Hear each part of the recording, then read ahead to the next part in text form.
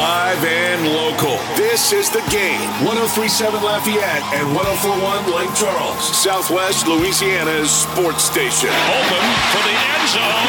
It's a Saints touchdown. It's time for 2 hours of the best sports talk on the airwaves.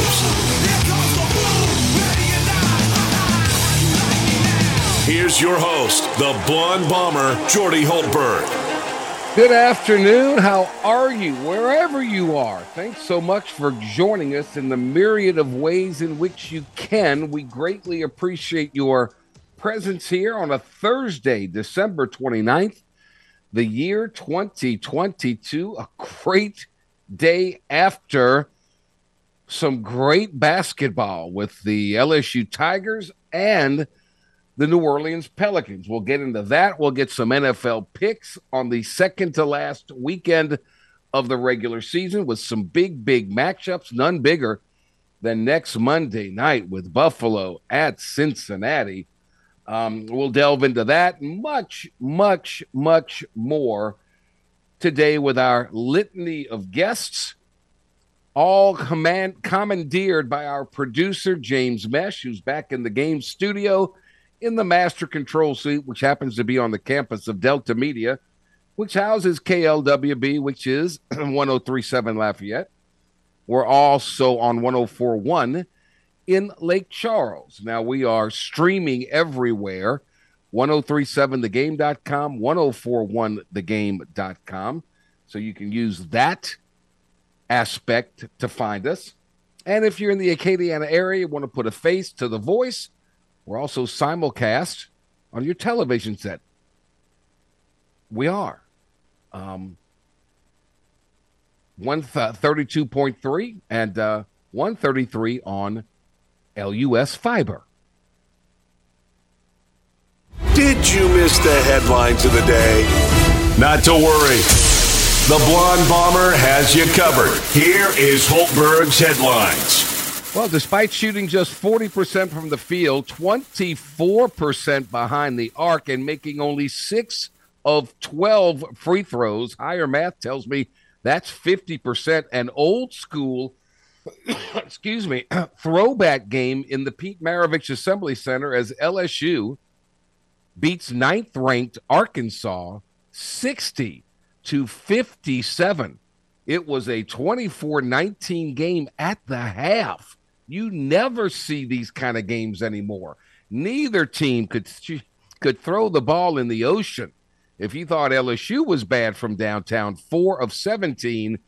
How about Arkansas? 4 of 25 for 16%. They shot 37% from the field, and they were only 5 of 10 from the free throw line for 50%. Tigers were out-rebounded 44-39. But LSU did not turn the ball over. Only 10 times did they turn it over, and that's how Arkansas feasts. What an upset win it was for LSU as they get their SEC season opener, a 60-57 win. Alabama beat Mississippi State 78-67 for the Tide's opener.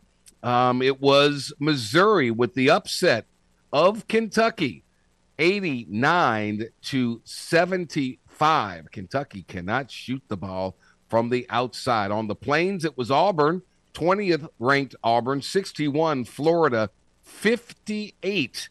And at the Pavilion at Oxford, 7th ranked Tennessee goes on the road and beats Ole Miss 63-59. Much more on that big win by LSU. What a game. I took my children, my 2 girls, to New Orleans to see the Pelicans take on the Timberwolves. Timberwolves played great. They were terrific. I mean, to tell you, that Anthony Edwards, D'Angelo Russell, those dudes can play some ball. Coming off the bench, former LSU Tiger Naz Reid with 13 points, 6 rebounds in 25 minutes. But make no mistake about this one. This was all about Zion and the starters. All 5 starters in double figures. Zion leading the way with a career high 40, 23 points on 14 of 21 from the field. He lived at the free throw line, took 19 attempts, and made 14 of them. He was feasting at the free throw line. Pels get their fourth straight win, and because of the win, they move back into first place in the Western Conference. Zion, after the game, what do people remember the most about teams? You know, I watch a lot of old school players, and I like to try to figure out their mindsets, and all their mindsets was the same. People remember winners. So, you know, whenever that time comes for me to be done with the game of basketball, I want people to say that he was a winner. And CJ looked at me and said, "You want to be great, it's time to step up." And that was all the motivation I needed. 33 of his career-high 43 points came in the second half. The Pels are now 22-12, tied at the same number as the Denver Nuggets. They beat Denver earlier in the season. Thus, the Pels are in the number 1 seed. They are 15-4 now inside the Smoothie King Center. As Zion said, this is our fort. We've got to protect it. It's the fort. You got to protect your fort. And, you know, I talked about it over the summer. The city deserves this. You know, the city deserves to have a basketball team because, you know, the Saints, they've been holding it down for so many years, and you got to give them that respect. But, you know, the city deserves to have, you know, the Pelicans be great too.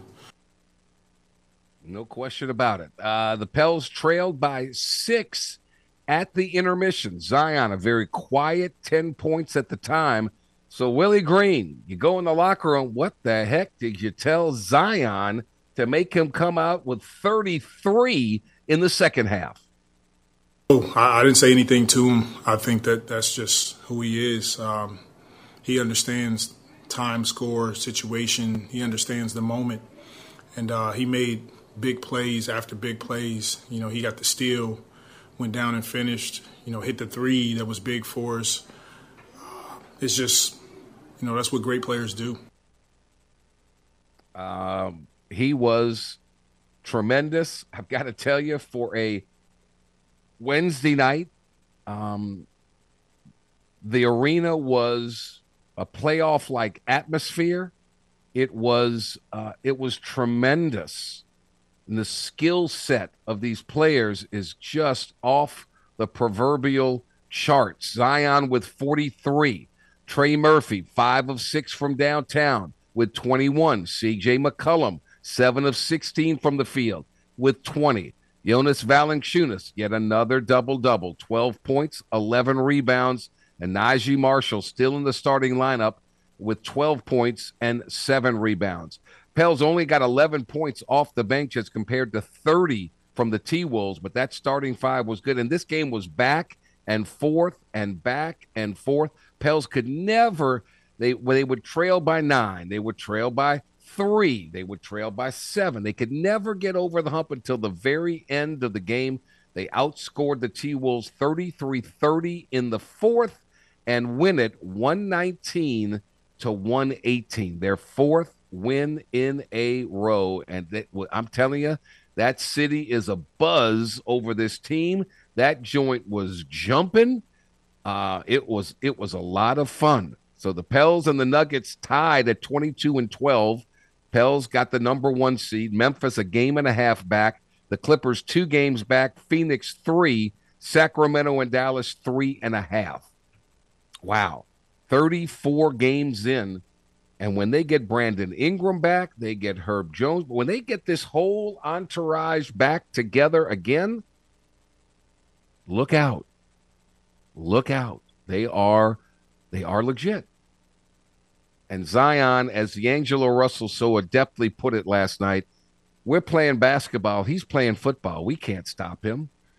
And as long as he keeps getting to the free throw line, he even knocked down a 3-ball. They played off of him late in the game, a critical stretch, and Zion nailed a 3-pointer. So a lot of fun was had by all. We said it yesterday. We'll announce it again today that no Kayshon Boutte for the Citrus Bowl, no Kayshon Boutte for next season. I don't know what changed his mind or changed his heart, whatever it was. Hey, what do you do? What do you do? Just, hey, wish him nothing but the best. Hope everything works out. I'm not worried about LSU and the wide receiver department at all. I can't wait to see Aaron Anderson, the 5-star who went to Alabama from Louisiana and New Orleans, and now he's back at home. So I'm not worried about the wide receiver position at all. None whatsoever. Las Vegas Raiders are going to be starting a new quarterback as they've gone away from Derek Carr, and they said, "Look, Derek, let's just stay home. All right, we don't want to distract you or anything like that." Jarrett Stidham, the former Auburn quarterback, is going to take over. He gets to start against the 49ers on Sunday. If I'm Derek Carr, I'm going, thank you very much. I don't want Bosa taking my head off. But Carr, the team's starting quarterback since 2014, has been benched, and now the clock is ticking. Derek Carr will be playing for someone else. You got to think about what Devontae Adams, who said, "Look, I don't think anybody was excited about the benching in here." You know him being one of my really good friends, and the reason why I came here in the first place. I mean, I wouldn't be here right now if he wasn't here. So I think everybody knows how I feel about him. He signed a 3-year, $121 million contract extension in the spring, but he could be cut for a $5.65 million salary cap hit if the move is made within 3 days of the Super Bowl.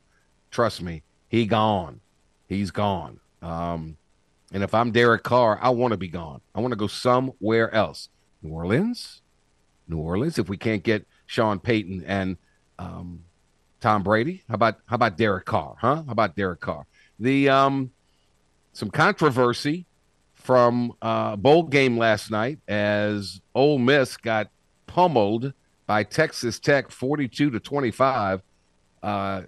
Rebels coach Lane Kiffin said a Texas Tech player spit on one of his players and possibly used a racial slur in the TaxAct Texas Bowl.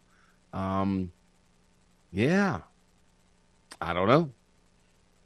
Anyway, if that's the case, it's certainly not necessary. Shouldn't do it in the first place. But Ole Miss certainly did not stand up and deliver. How about Arkansas and Kansas? Not one, not two, but 3 overtimes, and Arkansas hangs on to beat Rock Chalk Jayhawk. So good for the Hogs on that one. As the SEC continues moving onward and upward. Okay, our guest list today, coming up at around 2:30ish, we'll head to Fayetteville. Patrick Wright, the voice of the LSU women's basketball team, will join us to give us a preview. Just how good is Kim Mulkey's team? They're 9th in the country. They haven't played a soul, but they're about to start. Can they have the success against the Hogs that the men did last night? Matthew Bruni will join us from Dallas with all the very latest on LSU and the Citrus Bowl. Frank Schwab will join us in the second hour as well from Yahoo Sports as we get the Schwab's picks for Week 17 in the NFL. So there you go. NBA fans, DraftKings Sportsbook is my go-to when betting on the NBA this holiday season.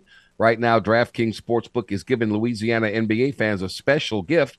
For a limited time, you can get a no-sweat bet on every New Orleans Pelicans game this December.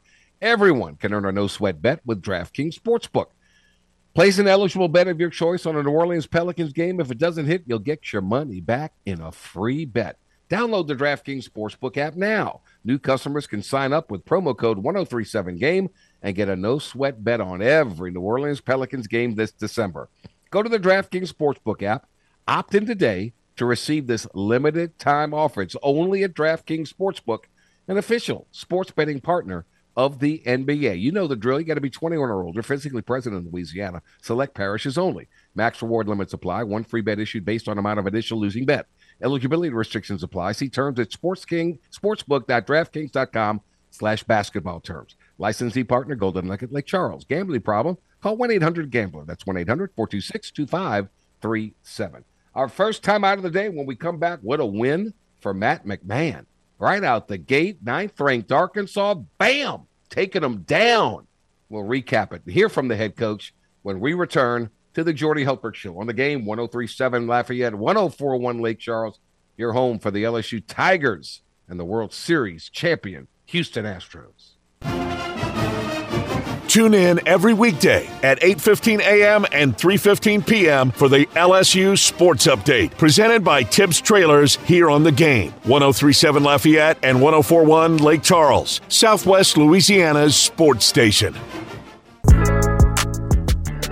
21 minutes after the hour, welcome back. Jordy Hultberg Show, December 29th, Thursday on your weekly calendar. And if you didn't get what you wanted from Santa, don't worry. We have the gifts you really want in the Game Clubhouse at 1037thegame.com or 1041thegame.com. As a member of our rewards club, you'll have the opportunity to score excellent prizes like a $150 gift certificate to Mr. Lester's Steakhouse at Cypress Bayou Casino Resort, or a $25 gift certificate to Mabel's Kitchen at Cypress Bayou Casino Resort. But you can only score these prizes by becoming a member of the Game Clubhouse at 1037thegame.com or 1041thegame.com. It's free. It's simple. So go sign up today. I was the first one to say, look, LSU's about to figure out what they're all about. Hadn't played many teams. Now here comes Arkansas. Always good, always talented, well coached by Eric Musselman. They're going to have their hands full. Well, to LSU's credit, they locked down and played some defense, and they surprised Arkansas with a 60-57 win last night. That was very impressive. Here's head coach Matt McMahon with his opening statement to the media after his biggest win as the LSU coach. A couple things stand out. Number one, just really proud of our players. I thought they played with great toughness, great effort, and sustained it for 40 minutes. They deserve all the credit for just gutting out a tough, nasty, gritty win here. And then the second thing, just walking out of the tunnel and seeing the crowd and the atmosphere, the energy in the building on December 28th with the top 10 team in the country on your court, that was awesome. That was awesome. So really thankful to all the great Tiger fans who came out tonight, and really proud of our players for beating an outstanding basketball team. You always think of LSU, the first person that comes to mind is KJ Williams, and rightly so. He's been their go-to guy. 33 minutes. Only took 7 shots, ended up with 8 points. And if you tell me KJ Williams gets 8 points, I'm like, well, LSU loses. They only had one starter in double figures. Derek Fountain, in 29 minutes, had 14 points. But in the most unusual of ways, coming off the bench, Trey Hannibal, a little stocky guard, goes 9 for 14 from the field, leads the way with 19 points, and the Tigers get the win. Kind of remarkable. Here's Matt McMahon again talking about, look, it takes time. You got to get chemistry, and this team's starting to get disciplined in their approach to playing the game. I think it's still an area where we're trying to improve, but I do think we've made progress there. I really liked a lot of those drives in the first half where we got to the basket. But Arkansas, credit to them, they do a great job protecting the rim. Made it difficult on us to finish. But again, first half only 3 turnovers. I thought we were really disciplined at the defensive end of the floor, and that was a big key for us. And but offensively, we'll go back and watch. Still a few too many wasted possessions, but we're improving. We're getting better. And I know people have been disappointed that we hadn't won games by more points, but we're just trying to win games and keep getting our team better. So we'll take it. Get back to work tomorrow. There you go. Again, Trey Hannibal led the way with 19, and all he did was put his head down and get to the bucket. Here's Hannibal talking about his ability to get to the rim. Really, it's from being aggressive and playing other sports, really, is all I would say. And, my main thing is just never let someone stop me from getting where I want to go. And, staying consistent with that and, working on my 3-ball and everything else outside of that and, staying consistent with the work, it'll pay off, So just staying locked in, and taking what the defense gives me mainly. So I keep doing that and we'll be pretty good. More and more teams are going to start backing off and make LSU prove they can shoot from the perimeter to beat them. I'm going to add one more soundbite in here, James. Derek Fountain, who, again, has been quite the addition to the starting lineup, 14 points and 10 rebounds on the night. A very efficient 5 for 9 from the floor, 4 for 5 from the free throw line. He's the only guy that really was consistent on either aspect of it.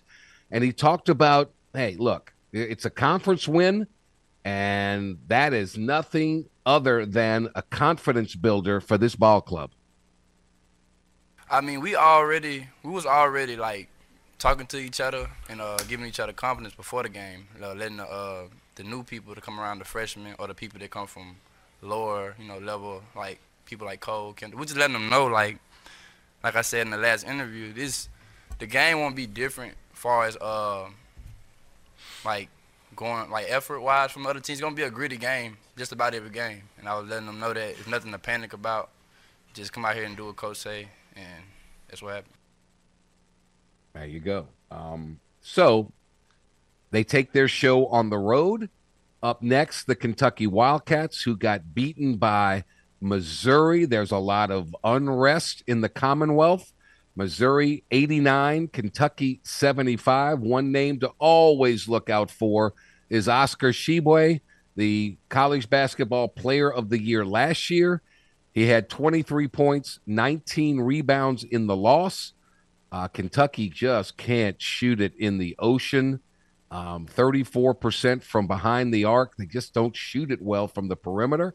And there's some unrest there. So can the Tigers go on the road in what will be a severely hostile environment to take on the Kentucky Wildcats, who are now 8-4 overall, 0-1 in SEC play. The Tigers are 12-1 and 1-0 in league play. What a huge, huge win for Matt McMahon. Again, I took my kids to go see the Pelicans game because it's on a school night and they're off, and that's about the only chance we get to do that. Plenty of LSU basketball games to go to, but I had friends and colleagues and all that said the joint was jumping, that the Pete's Palace was alive and well, and that was a throwback game. And look, if you're limited in some aspects, then you better have some defense. But I'm telling you, LSU's going to have to find more consistent scoring, or they're going to be in trouble. They just are. You cannot continue to hold teams down like that. There's too many good players, but Adam Miller, 29 minutes, 2 of 9 from the field for 7 points. He's got to get more consistency. Who are your guys that you can count on and go to? They were fortunate to get away with the win because Arkansas, it was just abysmal shooting the ball. Just abysmal. Both teams 50% from the free throw line. Both. That's not good. That's not good at all. So the main aspect, LSU didn't turn the ball over just 10 times. They did, and that did not allow Arkansas to get up and down and down, into a fast break type of a mode. And because of that, LSU comes away with the win. Huge win for Matt McMahon. But they've got some work to do on the offensive end. There's no question about it. Thank goodness they were at home. That's all I'm going to say. Thank goodness they were at home. Coming up in just a smidge, we'll head out to Fayetteville, Arkansas. Kim Mulkey's 9th-ranked, undefeated LSU Tigers taking on the Hogs in Fayetteville. SEC opener for that one. The voice of the LSU women's basketball team, Patrick Wright, will join us, and we'll get a preview of that and much, much more. What a great night it was. The Pels win down the stretch. Tigers win down the stretch. It's a great night of hoops, baby. Great night of hoops. We'll see if the women can keep pace when we return here to the Jordy Hultberg Show on the Game. 103.7 Lafayette, 104.1 Lake Charles. You're home for those LSU Tigers in Southwest Louisiana. Jordy Hultberg was draining three-pointers with ease way before Steph Curry came on the scene or was even born. Now, back to the Jordy Hultberg Show on the Game. 103.7 Lafayette and 104.1 Lake Charles, Southwest Louisiana's sports station. 33 minutes after the hour, last night LSU's men's basketball team upset the Arkansas Razorbacks. Tonight, can Kim Mulkey's LSU women's team fare as well against the 24th ranked Arkansas Razorbacks in Bud Walton Arena? Game is televised nationally, and you can also listen to the sultry tones of our next guest as the longtime play-by-play voice of LSU women's basketball, Mr. Patrick Wright. Happy belated Merry Christmas. Happy early New Year, my friend. How are you doing? Doing good, Jordy. You know, it's when basketball obviously is played indoors, but when you look on the calendar and you see Fayetteville in December, that's one you circle to bring the long underwear and whatnot. It's 70 degrees here right now. I'm utterly shocked. So hopefully that's a good sign of some better things to come tonight as well on the hardwood. Yeah, maybe those rims will be warm and the ball will go through it. So LSU's 12-0. They've been all over the globe, to Bimini, to Maui, all over the place. You've seen this ball club. Kim Mulkey says, I don't know how good we are yet, but we're going to find out because the competition's going to ramp up. What do you think of this ball club this year so far from your eyeballs? Well, I think we have an outstanding ball club. Now, again, you look at the way the schedule's set up, and as she has had to explain to a lot of people lately, she made out the schedule before Angel Reese and some of these transfers ever got here. Right. She had no idea what she was going to have. She scheduled kind of light. That having been said, you play what's on the schedule and you play to the best of your ability. And what LSU has done to some pretty decent teams here lately has been pretty impressive. You know, down in Maui, we beat Montana State. You to say Montana State, what's the big deal? Beat them by 39. They won their league last year, went to the NCAA tournament, returned most of their team. And then we played an Oregon State team that had just taken Oregon, who was ranked in the top 10, to the final 2 minutes before they lost, and we dismantled them by 32. Wow. So the competition's gotten a little better, and I think our play has gotten better. I think, with some of those early, easier games, I think the roles kind of define themselves. You kind of see what you got. You see Angel Reese is a beast, and then you put her against a good competition like Oregon State, and she gets a 25-point, 20-rebound game. So the talent is there, and SEC play is going to be a new animal. We've got a lot of new faces, but Jordy, a lot of these kids played. LaDasia Williams, our fifth-year senior, has been in this league for 4 years. Angel Reese came from Maryland. She played in the ACC last year.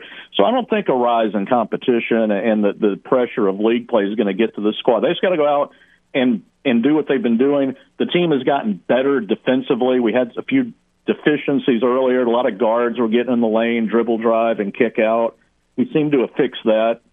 So it's a team that's used the schedule to its advantage. It's gotten better, and I think they're ready. And we're all ready to see how it looks against a top 25 team on the road.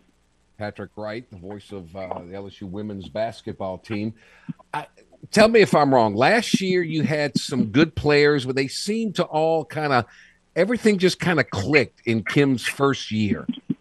I think this team has better talent, maybe not better individual talent, and now it's just a question of getting them to learn to play with one another, to identify their roles and go on. Is that a fair assessment?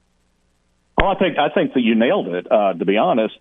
And I think that process has come together, the process of coming together, learning how to play together. This team's got outstanding chemistry. I mean, it's a sight to see, because I counted them. I think we got 3 freshmen.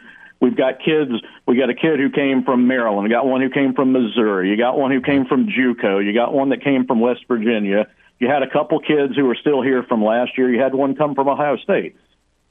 For them to be playing as efficiently together as they are, and we're still in December, has been amazing. The chemistry, the kids love each other. They play for each other. They get excited for each other when they're on the bench. They're jumping around, having a good time. And, and I'm sure that there'll be a bumpy spot here or two in league play, but I think they are further ahead of schedule than I thought they would be, considering the new influx from just everywhere. You say we've traveled the globe to play games. They did a lot of traveling to find some of these kids in the transfer portal as well. And the talent, yes, definitely it's been a talent upgrade. And if this team keeps getting better, they're going to be something else. They really are. Patrick, you've seen some great players. You've been doing this a long time on the women's side. Just how good is Angel Reese? Well, she's putting up numbers right now that Sylvia Fowles used to put up. In fact, the last player to have a 20-20, points and rebounds was Sylvia Fowles in her last game against Tennessee in the Final Four. That was 14 years ago in 2008. And Sylvia is one of the all-time greats, no doubt. Yep. Angel has a lot of similarities to what she does. And what's even a little better is Reese can lead your fast break for you. At 6'3", she can run the break. She was a point guard, and but she hit one of those growth spurts in like 7th or 8th grade and got bigger. But all those point guard skills are still with her. She loves to run the floor. Her favorite stat lines, get this, Jordy, I know you like points and whatnot, and Angel does too, but her favorite stats to get are steals and assists. And she leads the team in steals, and she's second in assists, on top of the points and rebounds. Yeah, that's awesome. That's a well-rounded player. Kim Mulkey, point guard, loved the point guard she had a year ago. How valuable and how good of a job has Alexis Morris done in taking over that mantle this year? She's done well, and it's an interesting thing because last year Morris was asked to score a lot of points. She averaged over 15 a game and took a high volume of shots. She wanted to play point guard this year. Her scoring is down, and that's okay. She's only averaging about 12.8. She's averaging about 3 points less a game, but she's fine with that because she doesn't need to do all the scoring. Kayla Pointer had to do most of the scoring, and then Alexis Morris had to do a lot of it last year, and she has accepted the role really, really well. And it's been fun to watch her develop as a player who doesn't have to take 18 shots a game. She's content to get others involved. And then at that time when they kind of forget about her, she kicks her scoring game in. She'll hit a mid-range jumper for you, or she'll get a layup in transition or something like that.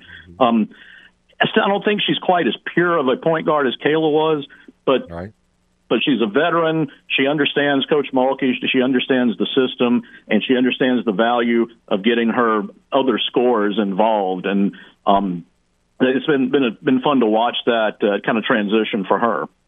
Patrick Wright, the voice of LSU women's basketball, with us. It's hard to get a true evaluation when you're beating teams by 30, 40, 50, and Kim's emptying the bench and giving all these kids who practice hard every day and deservedly so some playing time. So maybe some of the numbers are skewed for some of these players, but how good is the highest regarded recruit in this class, Flau'jae Johnson? Now, we all know about her rapping and all that stuff, but on the court, have you seen her game develop, and what is the sky for her? There is really no limit for her either. Now, the one thing, and Coach Mulkey will say this from time to time, sometimes Flau'jae plays like a freshman. And not to denigrate, but just a couple of games she's gotten herself into foul trouble. A couple of games she has been a little bit slow on defense to react to some things. But she's been good enough to stay in the starting lineup because that's what she's got to do, because that's where she belongs. But there are some things where she can get better. Now, I mentioned the two things that have been kind of tough on her. She's shooting 50% from the field, 40% shooting threes, averaging 6 rebounds a game, good.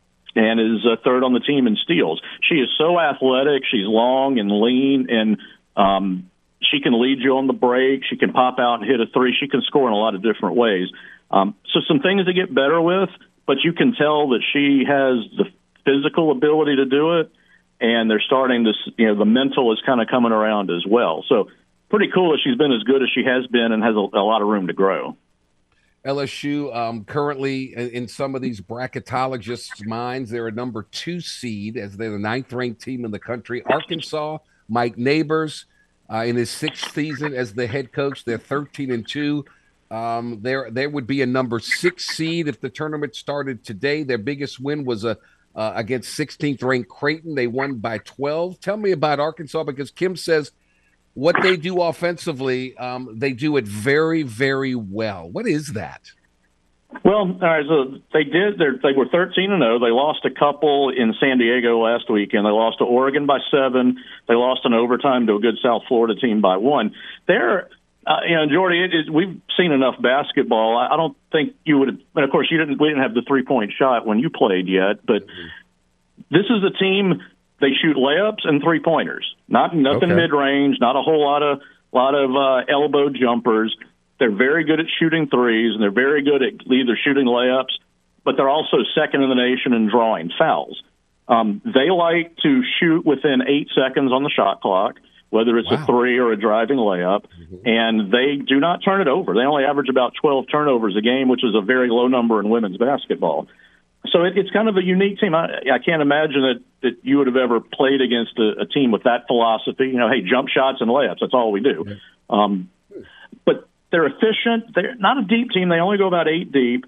They're only shooting about 31% from 3 this year, which is a little bit down for them. But on any given night is that night they can explode and hit 13 on you. So you got to guard them. And what Coach emphasized today is if they miss that first shot, don't let them get the offensive rebound. They'll kick it out and try another 3.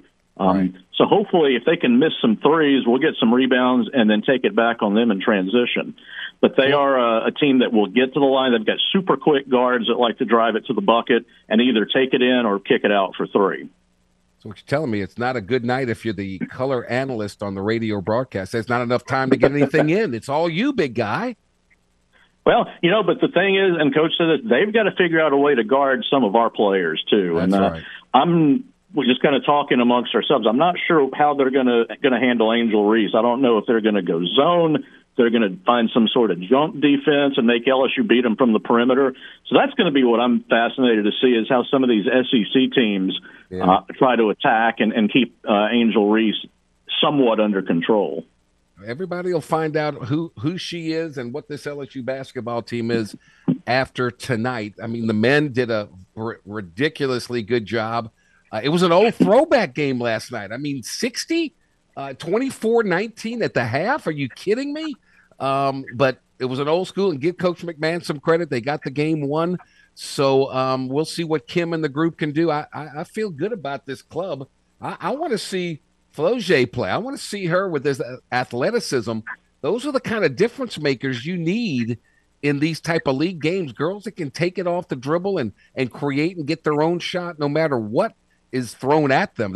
That's the difference, I think, in the women's game.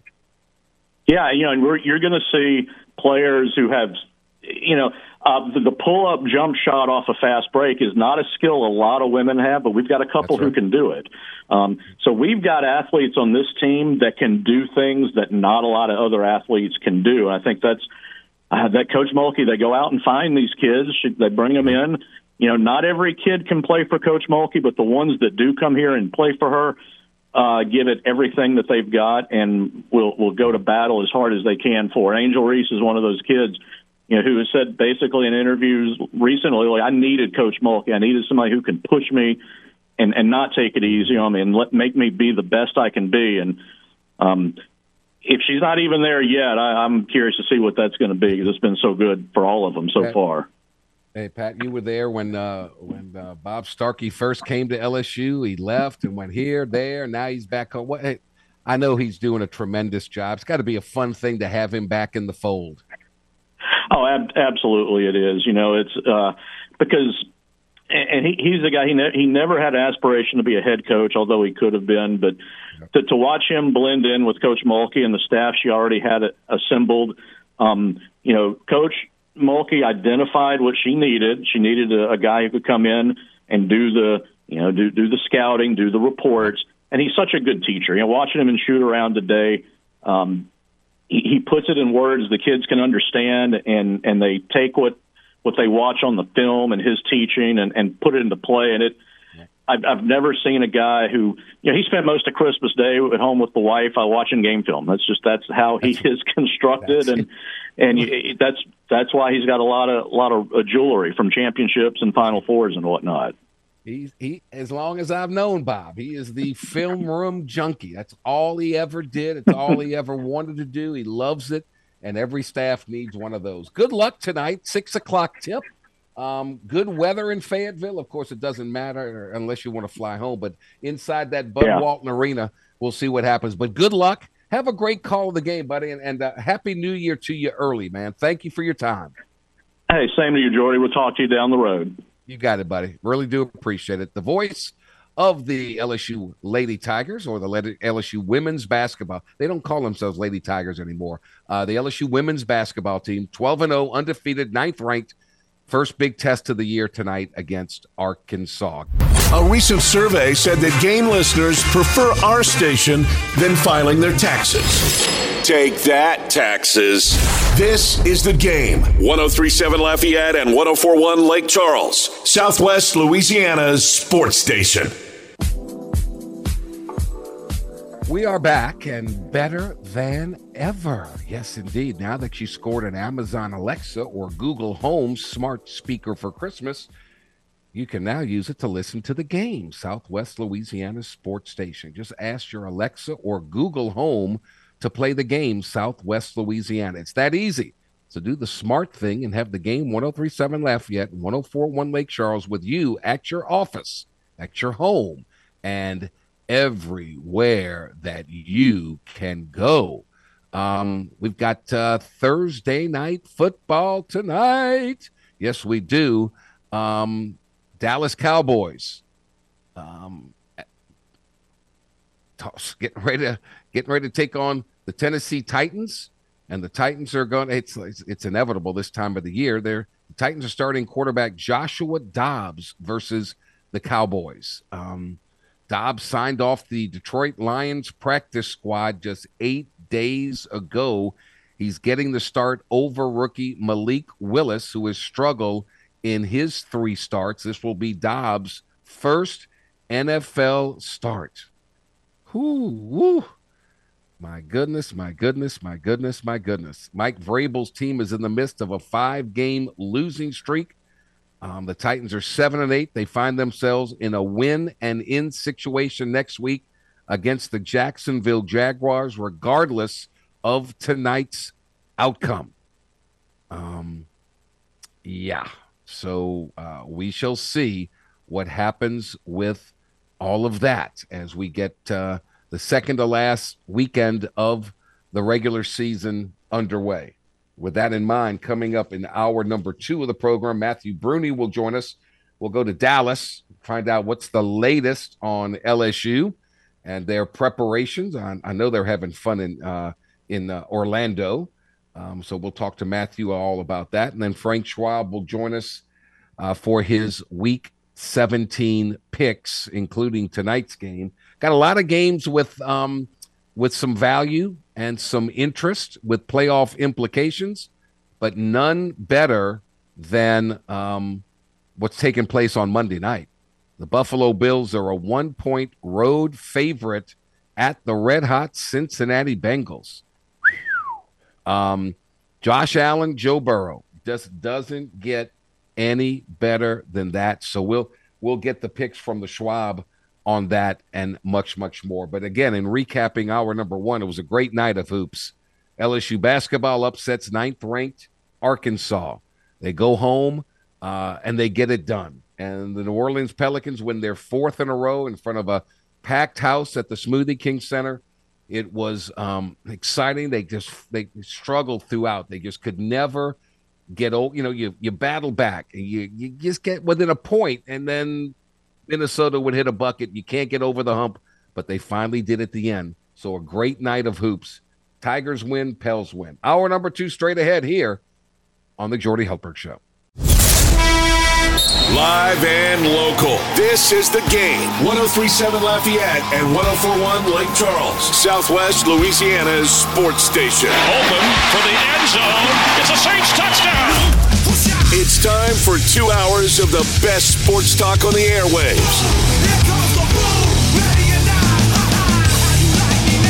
Here's your host, the Blonde Bomber, Jordy Holtberg. Hour number two, and away we go. The day after LSU's men's basketball team shocked the Arkansas Razorbacks, the ninth-ranked team in the country, with a 60-57 win inside Pete's Palace. Down the interstate in New Orleans, the New Orleans Pelicans won their fourth in a row, a 119-118 win over the Minnesota Timberwolves, led by Zion Williamson's career-high 43 points, as all five starters scored in double figures. And the Pels are right now sitting atop the Western Conference at 21 and 12. So a good night of hoops. Good night of hoops. We shift now in this hour to the college and the NFL ranks of football. LSU is in Dallas, getting ready for the, in Orlando, getting ready for the Citrus Bowl. Tulane's in Dallas for the Cotton Bowl. But LSU's getting ready to take on Purdue on Monday, January the 2nd. Matthew Bruni, who covers the Tigers on a daily basis for BengalTigerOn3.com, kind enough to join us. Matthew, happy early New Year to you, buddy. How are you? Hey, yeah, thanks for having me. I'm doing well. I was driving back in yesterday, so couldn't do it yesterday. But yeah, we're on today, and like you said, the men's team got it done. We'll cover the women's game tonight at 6 at Arkansas. Excited for that one, and then then I'll be waiting for the football game January 2nd. January the 2nd. Let's talk LSU basketball for a second. KJ Williams only takes 7 shots, gets 8 points. It's like, where are they going to get the scoring from? Man, that was an old school game, man. 60 into 57. Man, give me your assessment. Yeah, it's obviously you start defensively, what they were able to do to Arkansas in the first half. I mean, really just making everything difficult for them. They really took away the paint. Even though Arkansas is one of the taller teams in the country, they collapsed. They forced Arkansas to shoot 25 threes on the night, which is not their game. And overall, I mean, you got to start defensively. It was a great job from the coaching staff. And then offensively, you kind of mentioned it, KJ only shoots 7 times, but Adam Miller and Cam Hayes and Juice Hill, and none of them really give you anything. And it's nothing. Trey Hannibal and Derek Fountain who combined to really be the engine for this team, which is just incredible, really. So they played 11 guys, 9 guys played double digits. I mean, they're deep. I still obviously think there are plenty of question marks with this team, but it's a really, really good win in a conference that is really pretty open, I think. Yeah, I'm with you. All right. Let's switch over to LSU football. What happened with Kayshon Boutte, do you think? I mean, he says he's all in. He's ready to come back next year. Then I hear he's not with the team. He's doesn't make the trip to Orlando. What happened there in your humble estimation? Yeah, I obviously the team put out a statement said it was a violation of team rules. That could be a number of things.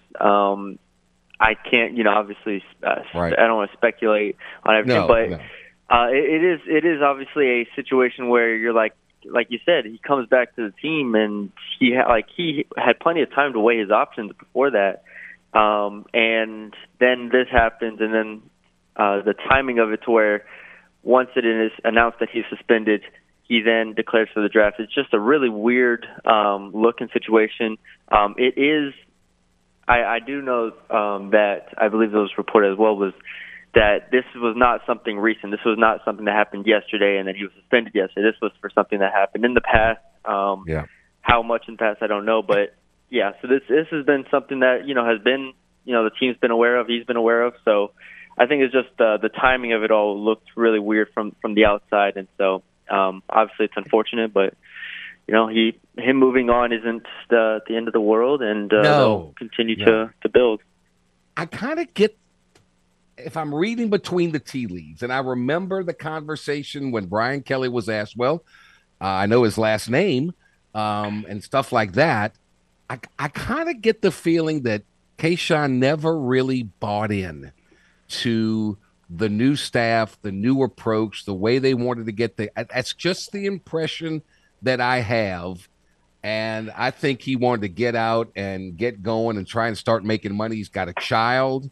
So NIL is fine, but NFL money is a lot better. Yeah. I think early on, I think that was definitely everybody's thought. As the season went on, though, I did give him a lot of credit for, even though he wasn't catching passes, he never, opted out. He never really sat out by choice. I mean, he was visibly excited in the locker room, celebrations on the sideline. Kelly complimented him as a leader throughout the year. So the hope was that he had kind of turned a corner and that everybody was like, all right, they were aligned, bought in, which I think he was to a degree. But, after the season, you evaluate it. I mean, he clearly didn't have the season that he wanted to have, whether that's on him, whether that's on, Kelly and Denbrock, whether that's on Jaden Daniels, is for everybody to debate. But I kind of agree as far as it doesn't surprise me that this was the ultimate decision, because it just the year never really felt right with him, and so that's why this doesn't really surprise me. Now, some people can act pretty good when people are watching, but when they get away from all the people, I think what their true feelings are. I just get the sense he never really truly bought in. But the wide receiver position is loaded. They're going to be just fine with that one. We talked about Jaden Daniels. We both thought that he would come back. That's now a moot point. Doesn't this mean, if LSU gets a win over Purdue as expected, if they show up and if they really want to play in the game, which I believe they do, doesn't this catapult LSU into the ever so non-relevant but fun for us preseason way too early poll for next year? Oh, yeah, I definitely think it'll shoot him up quite a bit, especially with Jaden back. It answers questions, because as we know, those early season polls are about who people know, right? Like, that's what all the preseason conference lists are for. It's like, all right, who's returning? Who are the big name transfers coming in? And we'll build our top 25 and we'll build our all conference list from that. So you have Jaden Daniels back, Malik Neighbors, you're returning the offensive line, and you kind of go from there. So offensively, LSU has a lot less questions than it would have if Jaden was gone.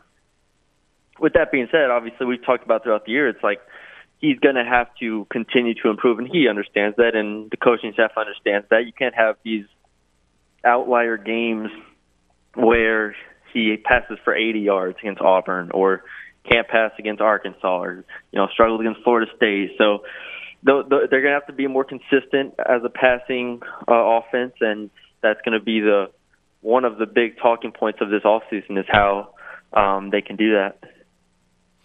Matthew Burney with us, BengalTigerOn3.com.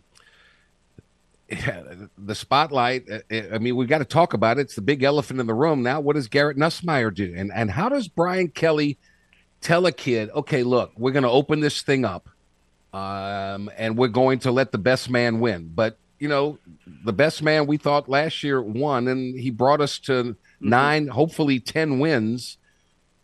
What does he tell that kid? And, you can't fault the kid if he decides, well, you know what, I'm going to pick up my ball and go somewhere else to play. Yeah, for me, I'm surprised it's kind of he hasn't already entered the portal, and that's just obviously my opinion. That's just like if you're in that situation, it felt like we were all waiting for Jaden Daniels to come back, and then Garrett Nussmeier did that domino drop, because Garrett Nussmeier was in the portal. There's plenty of schools that would like his services and would like him to start for them at quarterback. So I'm just surprised it's kind of taken this long. I assume Brian Kelly and company are telling him, like you said, it'll be a competition, you'll have a chance, yada, yada, yada, because you would like to keep him on the roster. But even if he's not on the roster, I don't think it's the end of the world for this team, because you do have Walker Howard, who, from all accounts, and we saw him during fall camp, he has a very, very live arm, and you hope he can kind of step into that role. And so it's not like it's a need that that Garrett Nussmeier stays. But, yeah, the fact that it's taken this long, I think kind of like Jayden Daniels kind of speaks to the thought process and what they're kind of going through at this moment. But, yeah, I would have expected him to have departed with Jayden Daniels coming back. I think maybe there's a little bit more to it now, but I'm interested to see how long it takes, because teams are starting to fill up their quarterback needs, that's for sure. Plenty of guys are moving around in the portal right now. Plenty moving around. I think as soon as that game is over, I think it's going to be there. And I can think of several teams within the conference. Auburn would be like, please. Yep. Alabama loses their quarterback. Tennessee's lost their quarterback. There's a lot of – Georgia's losing their quarterback. There's a lot of teams that are going, hey, look what we saw. Look what Kirby Smart must be going, dude, come play for me. We're going to have a great defense. We're going to have a great running game. Look what Stetson Bennett did. You're far more talented than he is. You become the leader that he is. My God. I mean, there's a lot of potential within the conference for that kid based on what the last everybody saw him do against the team that's ranked number 1 in the country in that second half of the SEC championship game. Yeah. Like you said, that checks all the boxes, and with that talent and with all that in mind, it's hard for me to imagine him coming back. And even if it is 100% an open competition between him and Jayden Daniels, it's a really, if that was the case and he does end up staying, I would assume after spring practice in the second transfer portal window, one of them would leave, right? Like you can't. I'd be surprised if both of them were on the roster opening day. That would be a surprise. You have covered LSU throughout the course of the 2022 season. I know everybody's going to say the number one thing was the LSU football win over Alabama. I agree. What was your second most vivid memory of covering LSU this year? The Ole Miss game is up there. Oh, no, the Florida State game. The Florida State game is probably the one, I would assume. For all the wrong reasons. All the wrong reasons, but, man, just what a roller coaster that game was. If you go back and look at that game, from the muff punt to there was a blocked field goal in that game as well. I mean, all of the drama of everything going wrong and them coming back somehow. But the atmosphere was awesome. Obviously, it was 50-50 Florida State, LSU. That was amazing. And then, like I said, the Ole Miss game was the appetizer to the Alabama game, and that was awesome too. So that was when people really started to take notice of this team, when they beat Ole Miss down like that, and then they kind of kept picking up momentum from there. So yeah, I'd say those were awesome as well. That was a really, really fun season. Yeah, it was a fun season. Maybe LSU basketball will kick some things off. The women were terrific, in the past season. A lot, and Matt McMahon gets a win against Arkansas. Now they got to go to Rupp Arena.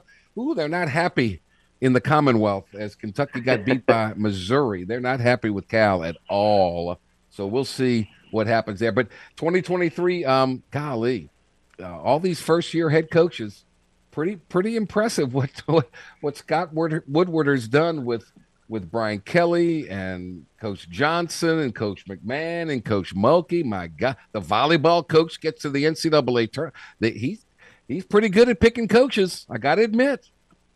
Yeah, if McMahon pans out and ends up not even having to obviously win them, we know how hard it is to win a championship in basketball. Let's just say even if he makes a Elite 8, Sweet 16 run in the near future, that would be, there would be no misses in that staff. And obviously McMahon had the toughest situation with all of the allegations of the program and everything he stepped into. So he has the most work to do, and he's obviously the least proven name of all those between Mulkey, McMahon, Johnson. But that last night, that win was big. It was his first landmark win, so we'll see if they can keep it going, and who knows, maybe get to a 9-win conference season. That would be huge. That would be huge. One of my wishes for 2023 is for this NCAA and this committee to finally put it to bed once and for all. Let's see what it is. I don't think LSU is going to get punished, but I don't think Will Wade's going to be coaching for a long time in the college ranks. I think they're going to make an example of him. I really, really do, because unlike all the other coaches, he kind of put his foot and drew a line in the sand. And he just kind of laughed in the face of them, and I think that's going to get him in the end. We shall see. That's just my thought. But maybe in 2023 we can put it all to bed once and for all and move on, because it's like it keeps going on and on and on, right? I mean, it's ridiculous. Yeah, that I think you're pretty much right. I wouldn't be surprised. I think LSU won't get hit that badly after, Bill Self only had to sit out 4 games. Like, there's across the country, teams and coaches have been let off pretty light over the past year or so. I think maybe with the NIL picking up and whatnot, maybe the NCAA started to soften up a bit, but I would think LSU wouldn't get hit very hard at all, especially with Will Wade gone. So that'll be, like you said, that'll be the story. That will be a story when the time comes. LSU favored 14.5. Since I won't talk to you before the game again, give me your thoughts. No quarterback for Purdue, interim head coach. A lot of their best players have opted out. LSU has their quarterback back. They've got their coach intact. What do you think? I think I've said this before. Brian Kelly clearly wants to approach this game with urgency. There's a want and kind of a desperation not to lose 3 straight games to end the year after the season they had.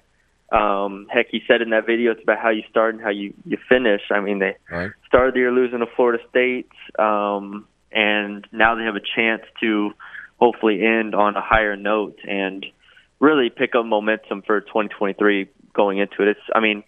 They're going to be fine recruiting. They're going to be fine next year, regardless of what happens in this game. But I think when you look at what Purdue doesn't have on the field, you look at what LSU does have returning and on the field, there's a continuity LSU has, there's a talent LSU has I think there's going to be an urgency, which is always the factor in these bowl games, is who wants it more, who's more urgent.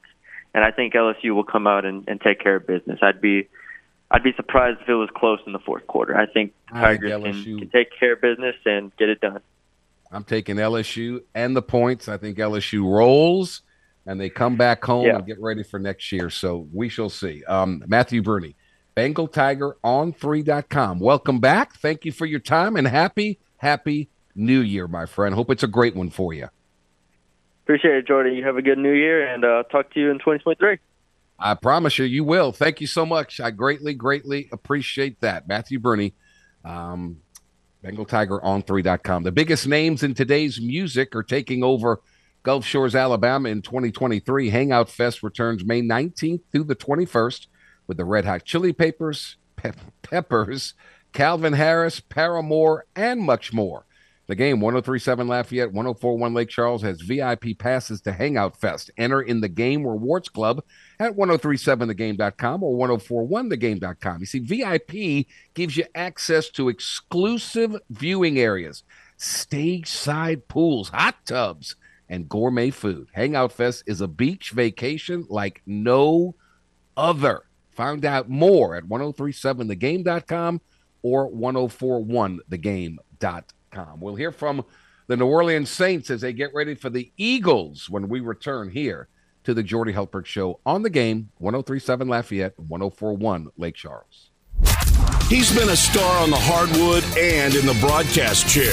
So what's the secret to the Blonde Bomber's success? Easy. Taking time to work on his tan. You look marvelous. Back to more of the tanned and talented Jordy Hultberg on the Game. 1037 Lafayette and 1041 Lake Charles, Southwest Louisiana's sports station. All right, we're back 24 minutes after the hour on a Thursday, December 29th. The Saints, their playoff hopes are on a thin string. They've got to win out. They've got to get some help. They've got to go into Philadelphia to take on the team with the best record in the NFL. And it's more than just James, Jalen Hurts, and they've got wide receiver. They got everything. It's going to be a very tall task for sure. Andy Dalton has played well of late. Here's Andy Dalton talking about his impressions after looking at the Eagles on tape, what their defense presents. Yeah, I mean, you look at the numbers. I mean, they're one of the best defenses in the league in most categories. And I think for them, they play really hard. They know the scheme that they're playing, and they've been able to create a lot of turnovers. And I feel like that's led to the success that they've had.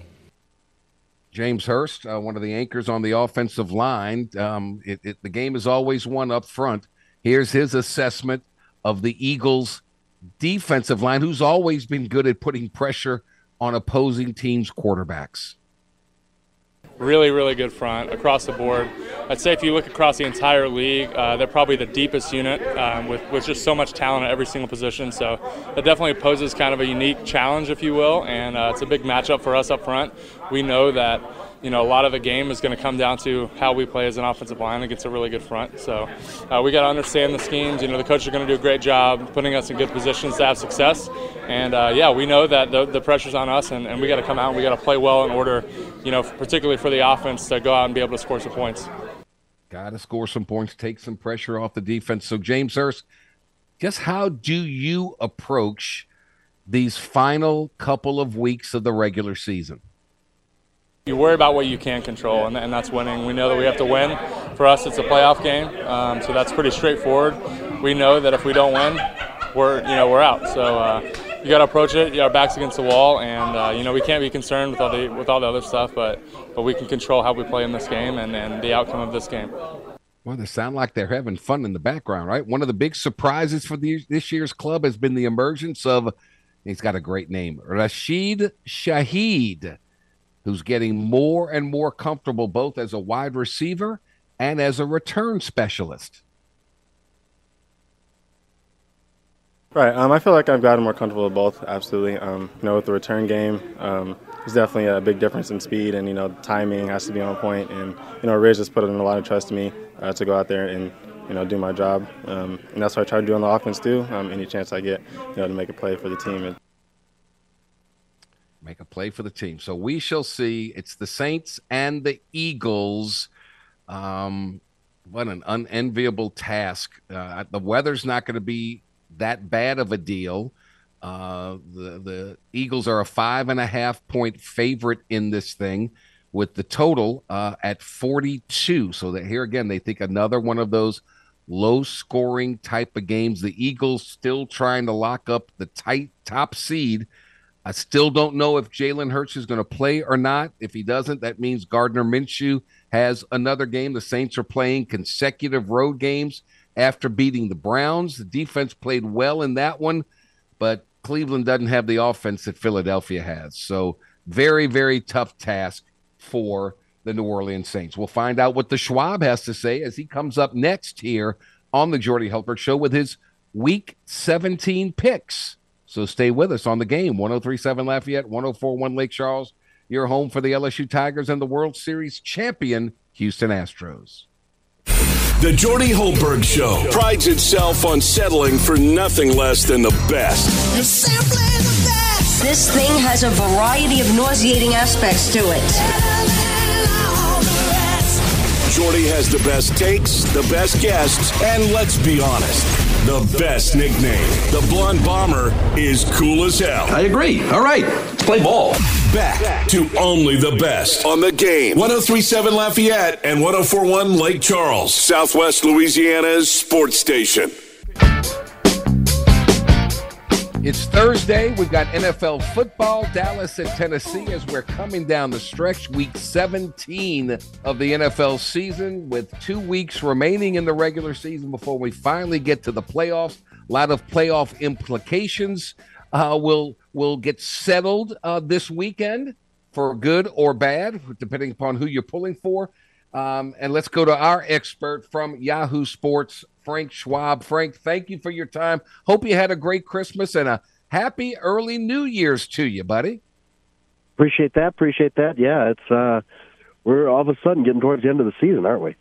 Yes, we are. And teams are changing quarterbacks. Tennessee's going with a new quarterback tonight against Dallas. The Cowboys, they've got that double-digit spread favorite up to minus, I don't know. I've seen anywhere from 13.5 to 10. I don't know what it is now. I think it's 13.5. No Ryan Tannehill for the Titans. They're on a swoon. This game really doesn't matter to them. It's next week, right, when they play Jacksonville. Yeah, and as you know, they're sitting everybody, and even today, there's a report that Joshua Dobbs is expected to be the starter, not Malik Willis, which I don't really know what to make of that, Jordy. I don't know if they're auditioning him for Week 18 because Willis has been so bad. It's just a mess. And look, you know I like double-digit underdogs in the NFL, especially home ones, but I can't get behind this Titans team. I just don't know if they're going to score. I just wonder if the Cowboys get to 24 points tonight, which is totally possible against the Titans' backup defense, are the Titans going to score 10? Like I just can't trust them. I don't. I guess if you force me to make a pick, it's got to be Cowboys. Even though I really hate laying that many points with a road favorite. This is a get well kind of game for the Cowboys. Everybody will be happy and laughing, and they'll take care of business. So let's get rid of them. This is all about.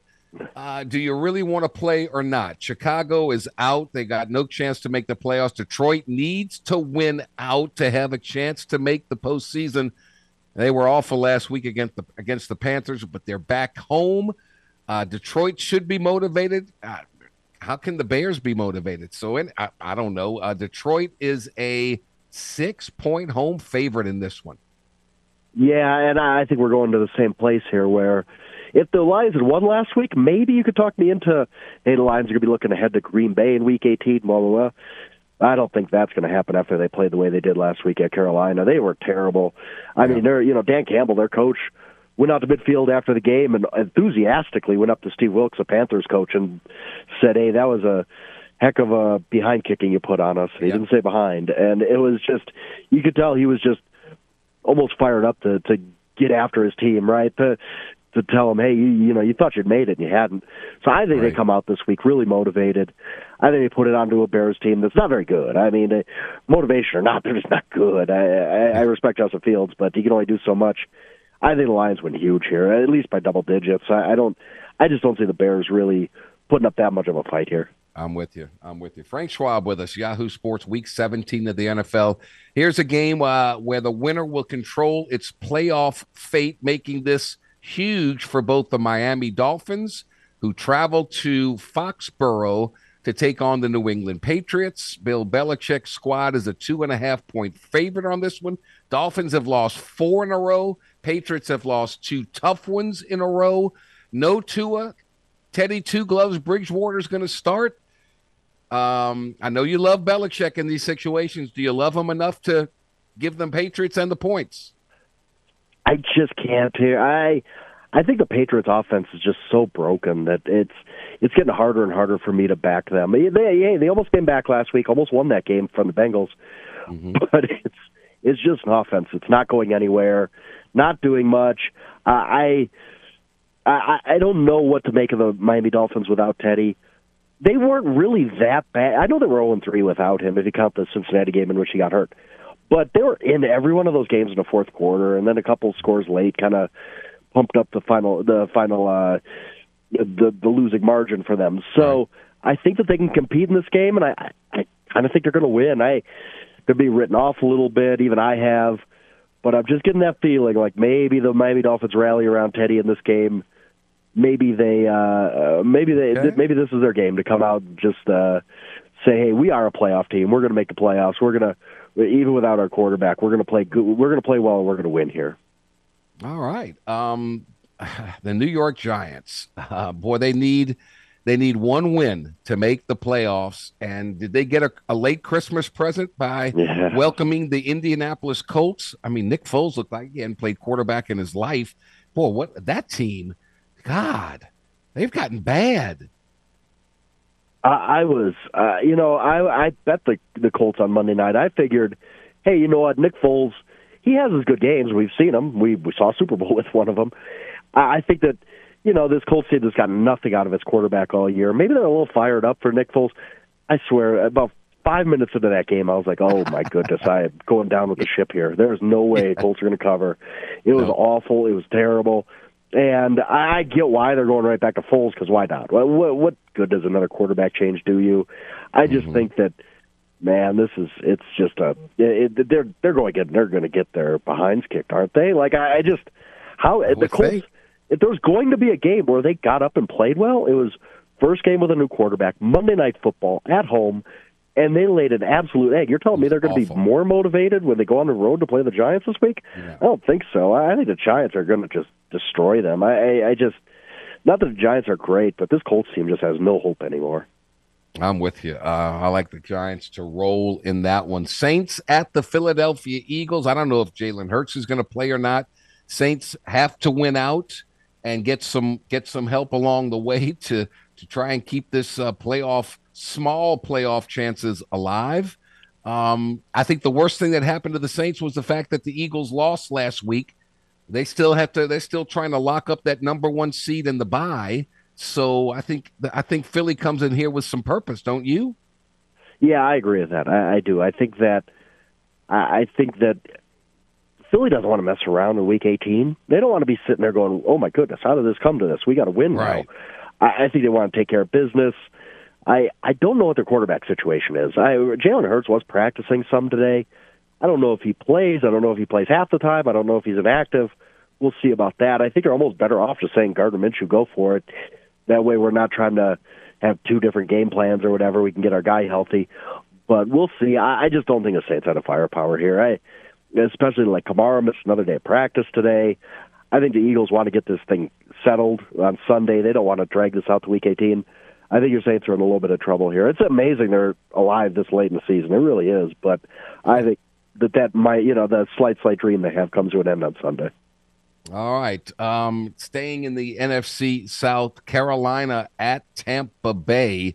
This is likely for the division title. If the Bucs win, they win the division. If the Panthers win and then win next week against the Saints, they win it.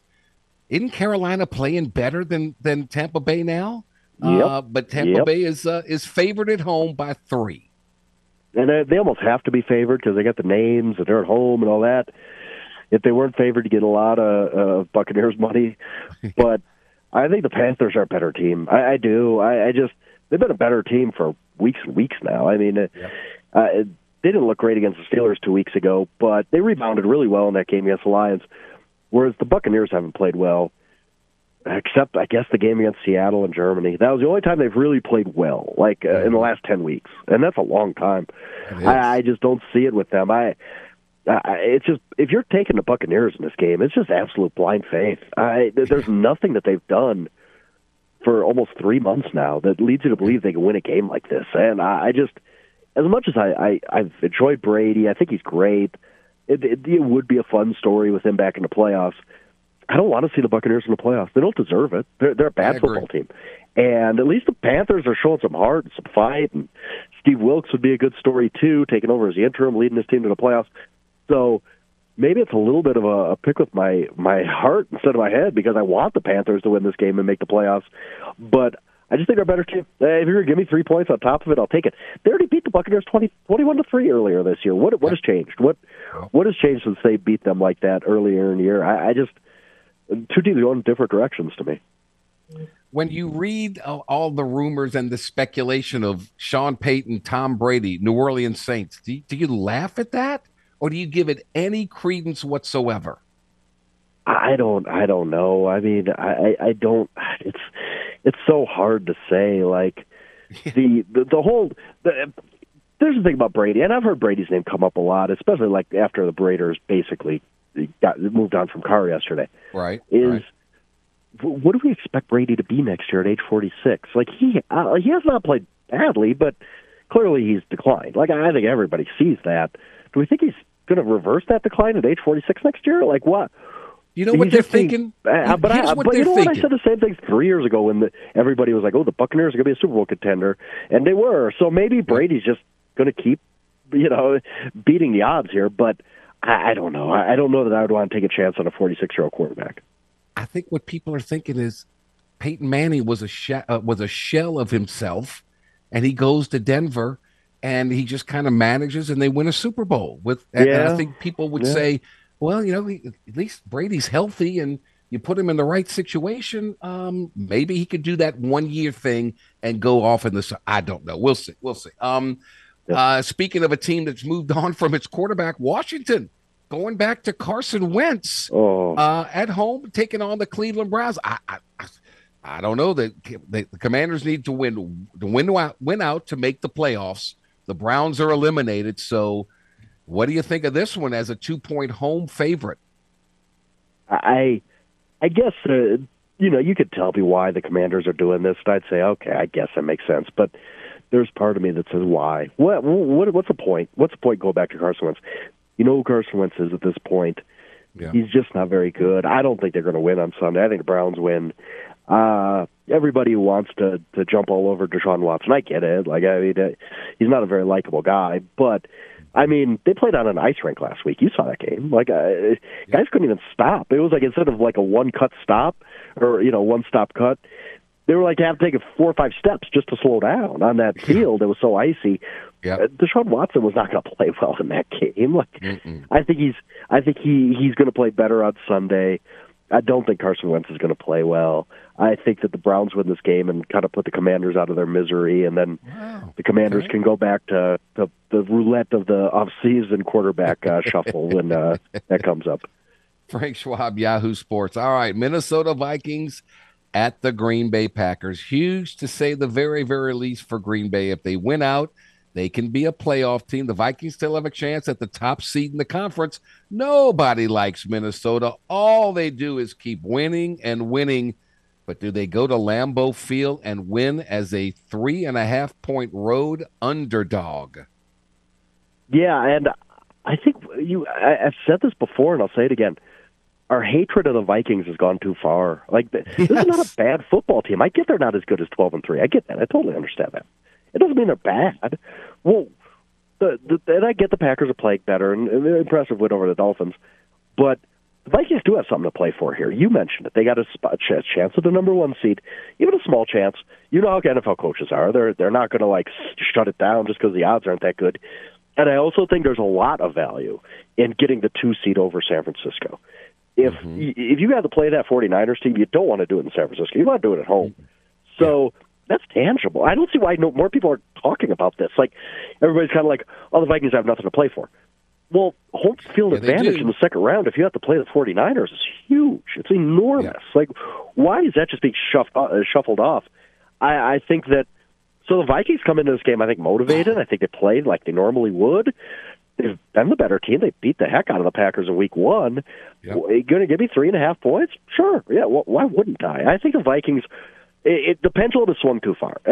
We've all gotten our takes off on how the Vikings are lucky and they're not very good, blah, blah, blah. And now everybody just thinks the Vikings are terrible.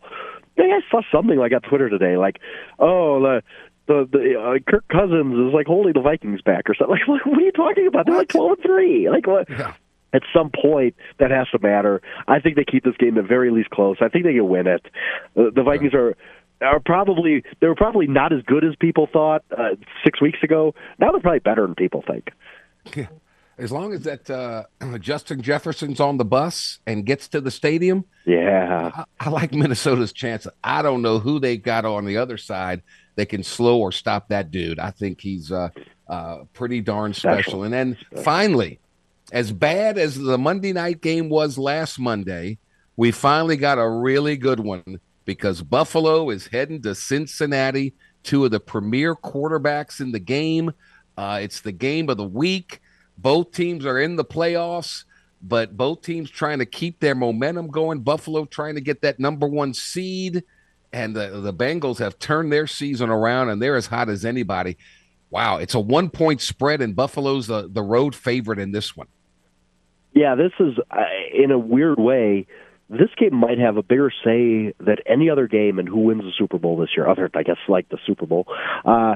If you think about the Bills' path, let's just assume that all the teams in the running for the 1 seed take care of business week 18, right?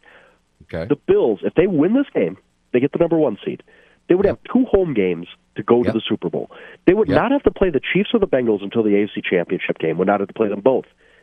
If they lose this game, they have to play Wild Card Weekend as the 3 seed against the Chargers, probably, who are a dangerous team. Then they would have to go at the Bengals in the divisional round, then probably at the Chiefs in the AFC Championship game. Think of the difference there. 2 home games versus having to play Chargers and then Bengals and Chiefs on the road. Like, there is an enormous difference between whether they win on Monday night and whether they lose that 1 seed, and even the 2 seed, because the Bengals probably get the 2 seed if they win on Monday night. I think the Bills understand all this, and I think they know, hey, we want to win a Super Bowl. This is our game. Like, this is a playoff game, basically. We can't lose this game. I think our defense really plays well in this game. Lyle Collins is going to be out for the Bengals on their offensive line. First time they've been missing an offensive lineman this year. I think that's going to factor in. I just think our defense. We're going to talk about the quarterbacks all weekend and all Monday, but I think it's going to be the Bills' defense that makes the biggest difference. I think they show up huge here, and I think that they get the job done again. And in the Week 18, they're going to clinch up that number 1 seed. Man, that's awesome. I think it's a great game. I think it's going to be the best game of the weekend.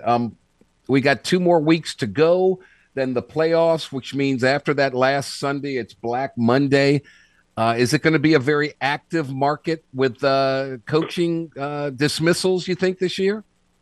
I don't believe so. I think that, when you look at the list, you come up with pretty much 3 that just jump out at you. One of them being Cliff Kingsbury. I think that's the one that almost kind of has to happen. Like, we're kind of waiting on that. It'd be shocking to me if Cliff is back for another season. And I'm going to blank on the other 2 right now that I'm sitting here. But I think Carolina. I do think Dennis. I think Dennis Allen's one of them. I just think that that's kind of a foregone conclusion. Although, if the Panthers win that Sunday, and they end up winning the NFC South, wow. I mean, it's hard to dismiss a coach who wins a division title, no matter about how bad the division is. I do think Dennis Allen is possible there. So we're not going to see 5, 6, 7 because a few teams have already made their moves, including Denver this week. So I don't think it's going to be a crazy, 24 hours after the season ends. I just think that we're seeing a lot of teams, we'll see one probably something we absolutely positively don't see coming at all, like last year with Bright Flores or something like that. But I think that it's going to be, relatively speaking, a pretty quiet Black Monday. If the Dallas Cowboys in the playoffs, right? If they lose in the first round, is that enough to get McCarthy gone? I don't think so. I mean, Jerry's never operated that way. He's not, for all the things Jerry might be, he's not an impatient owner as far as coaches go, obviously. He keeps it probably long after they should. I think the whole thing there is Sean Payton. If they can go and get Sean Payton out of New Orleans and give the amount of draft picks they need to give up, and he knows that, then I think he'd swap out McCarthy for Payton. Let's put it that way. I don't think he would fire McCarthy and then try to figure out what's next. I got you. That's just not how that's going to operate. But I think if like what you said, if they lose right away, which I guess it could, be tough to have them lose to the NFC South champs, but maybe. Then I think that McCarthy would be on some thin ice, but it all depends on if Jerry could pick up the phone and be the back channels and be like, what's it going to take? And if the price is right, I think that it happens. Frank Schwab, Yahoo Sports. Thank you so much. Enjoy Week 17 and happy New Year, my friend. Thank you. Absolutely. I appreciate it, Jordy. Okay, buddy. Take care. We'll be back to wrap things up here on the Jordy Hultberg Show. You know the routine. Eat, drink, sleep, and sports. All day, every day. You're listening to The Game. 103.7 Lafayette and 104.1 Lake Charles, Southwest Louisiana's sports station. All right, welcome back. Finishing touches. Thank you to Patrick Wright, LSU women taking on Arkansas tonight. Matthew Bruni, Frank Schwab with his Week 17 picks. Tomorrow on a fun-filled Friday, the Pelicans get back into it. They've got their next 3 games. Friday, Philadelphia comes to town. The 76ers are 20-13. When the winners of 8 of their last 10. Saturday, they go play at Memphis, and then Monday they play at Philly. We'll see how the Pels do on that. We'll have a live report on that one. And much, much more coming your way. We'll go out to Orlando for one final thought on the Citrus Bowl with LSU and Purdue, and then our regular crew will shuffle in and we'll make some picks and have some fun on a Friday and end our 2022 tomorrow. Yes, indeed. So, James Mesh, thank you so much for all you do. Thanks to all of you for listening in whatever form or fashion that you do. Thanks to our partners. God bless you. We couldn't do it without you. Come on back tomorrow, same time, 2 to 4, same great stations, 103.7 Lafayette, 104.1 Lake Charles. Until then, I'm Jordy Helper. Stay thirsty, my friends. Stay healthy. Let's be kind to one another and be happy. Have a great one. So long, everybody.